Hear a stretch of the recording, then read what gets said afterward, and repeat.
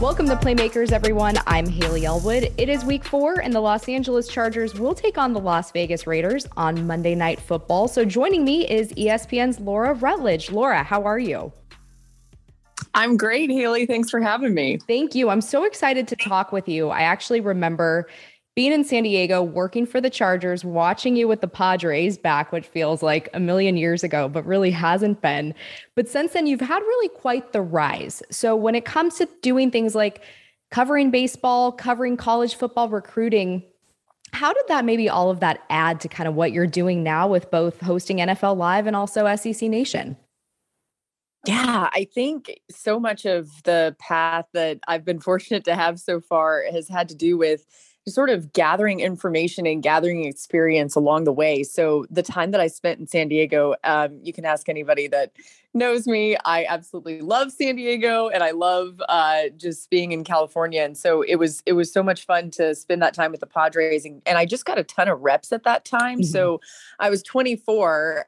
So for that age to be able to get a bunch of reps, not only reporting but also hosting, was huge. And I was terrible, and I had a long way to go, but I learned a lot. And then from there was able to get back into college football a little bit more. And I think now with the combination of reporting and hosting and different sports and different leagues and all types of experience, I find that I use that stuff every single day. And I also think that at the end of the day, one of the things that has helped me a lot, and one of the things that I'm always trying to remind myself of, is just that, people at home want to feel that warmth from whoever's on the TV or whoever they're listening to or whoever they're reading the person's article. I think that just being human and being kind and trying to always put that out there and having fun, it is one of the best keys to all of this. I used to really beat myself up about mistakes and sort of dwell on those things. And I'm trying now not to do that as much. And I do think it's made a difference for me. I love that too. And I think, as we both know, this industry is so small, and sometimes you never know. Like when you talk about kindness, I say that a lot, like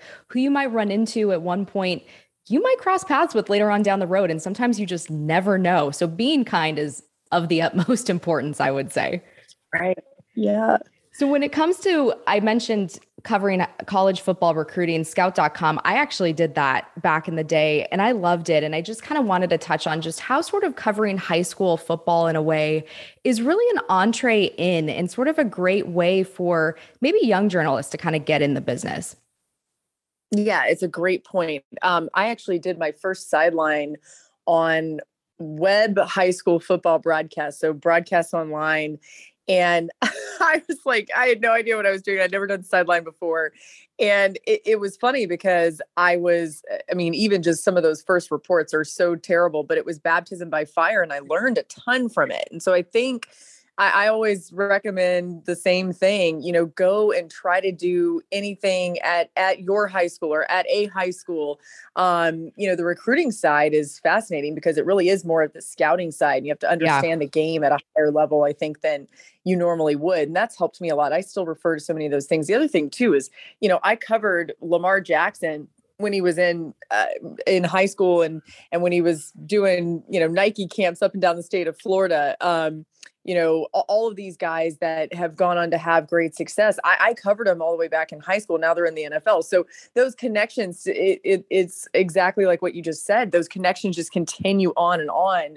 And I think understanding where players have come from in the high school level gives you a great layer of understanding that you wouldn't have otherwise had about them. So I find myself leaning on that a lot. But yes, I think high school football is one of the best ways to get started in this business. And there's so much passion and pride surrounding it that it really is a great example of, just one of the great parts of football. How cool is that to see someone like Lamar Jackson, someone who you covered when he was in high school, have gone on to have the success that he's had now in the NFL?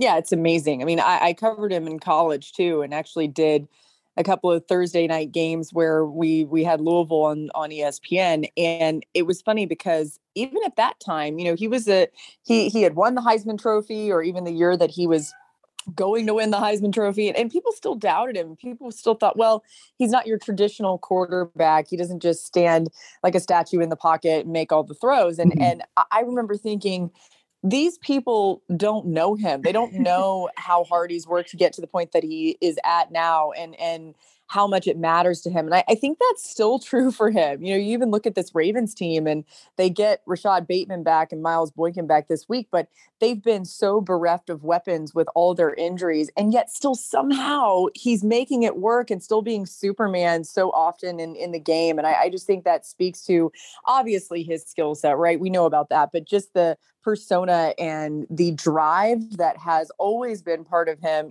ever since he was even a child. You can ask his mom about that. It's been there for a long, long time. So one of the really cool things I think that ESPN has is how women really head up their NFL programming. I think of you, I think of Sam Ponder, Suzy Kolber. What does it mean to be part of that?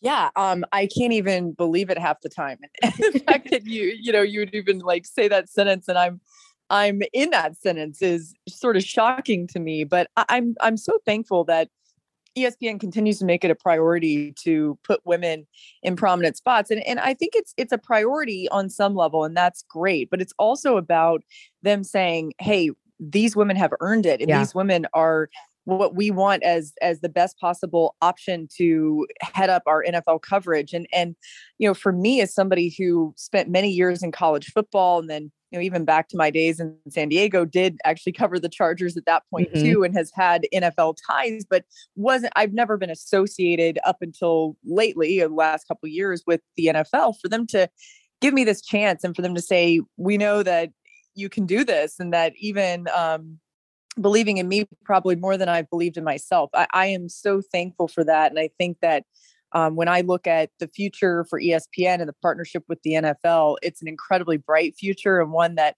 I'm so honored to be connected to.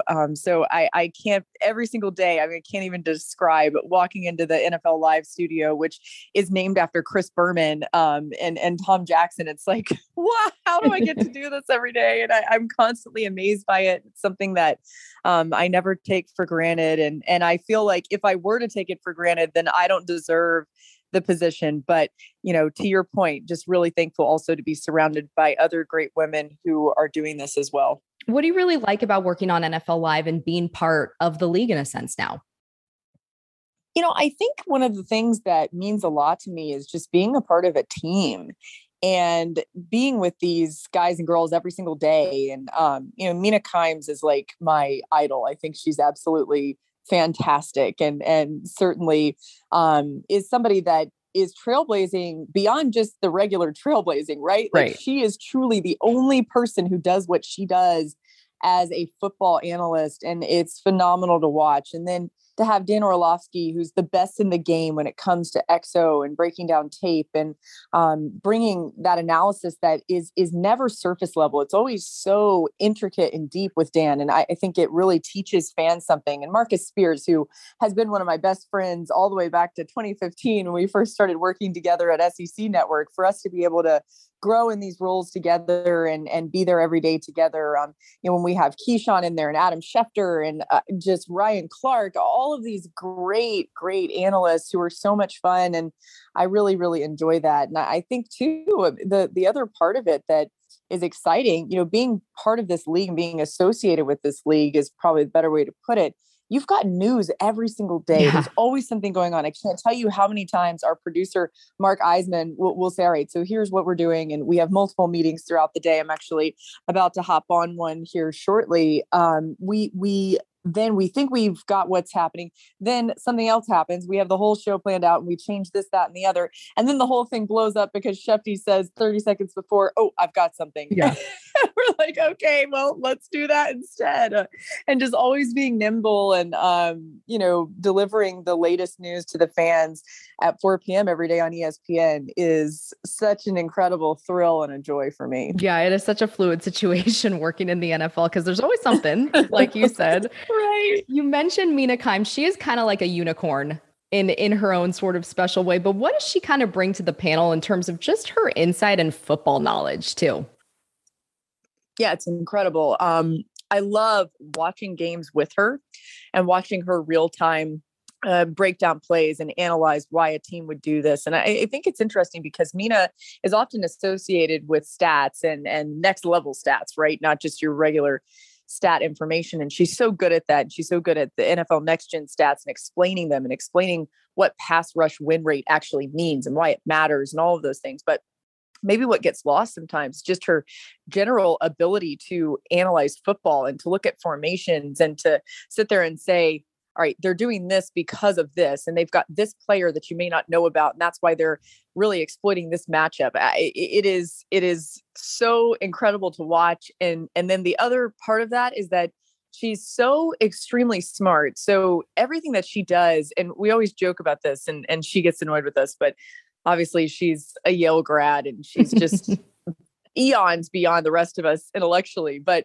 she's so funny because she's so smart, right? She's got this great sense of humor. And so I think that's my other, if I really were to pick, one of the things that makes me happiest about spending time with her, it's her sense of humor and watching her think things are funny. And she and I have a similar sense of humor. So a lot of times we think the same things are funny. It really is incredible. I mean, I think we'll look back on Mina's career years from now, and she'll be in history books as somebody that did something that had never happened before, right? And that's it sounds obvious and it's true, but it's also remarkable as you watch it happening real time. She's also a really great writer. She just wrote a really awesome piece about a month ago or so on Chargers quarterback Justin Herbert. I know that you're still kind of involved with college football, obviously SEC, but having now worked on NFL Live for a year, sort of what's really impressed you maybe from what Herbert did at Oregon to what he's done in the NFL now? I think so many of us, and I would include myself in this category, were wrong about Justin Herbert. And I'm so glad to admit that, right? Because I'm not sure if there are many quarterbacks that I root for more. Mina's piece was so revealing. I'm sure a lot of your fans have read that piece, but you just get a peek inside what he really is and who he is and what drives him. I will never not put my grocery cart away. I always did that anyway, because I felt like I worried about karma. I'm like, oh no, I'm going to get in trouble for this. And you just think about somebody like him caring about things like that. You've got to put your grocery cart away after you go grocery shopping. But I think from a football standpoint, what we've seen is that he is next level when it comes to processing. And what's happened to him in his career, being forced into the game against the Chiefs even last minute, he has no idea this is happening. And all of a sudden, boom, here you go, young man. Let's see what you got. And the Chargers were close in so many games that they probably should have won last season and didn't. And this year is, in my opinion, sort of the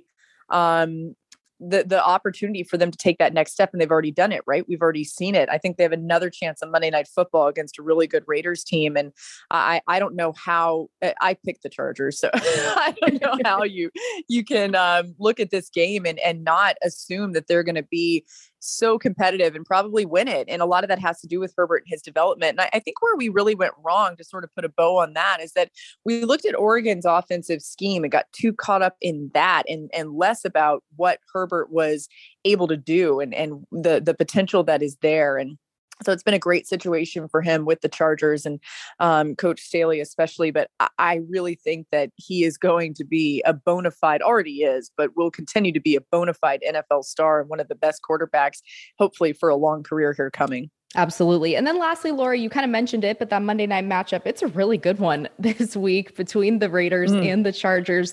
You talked about it a little bit, but overall, what are you kind of expecting out of this one?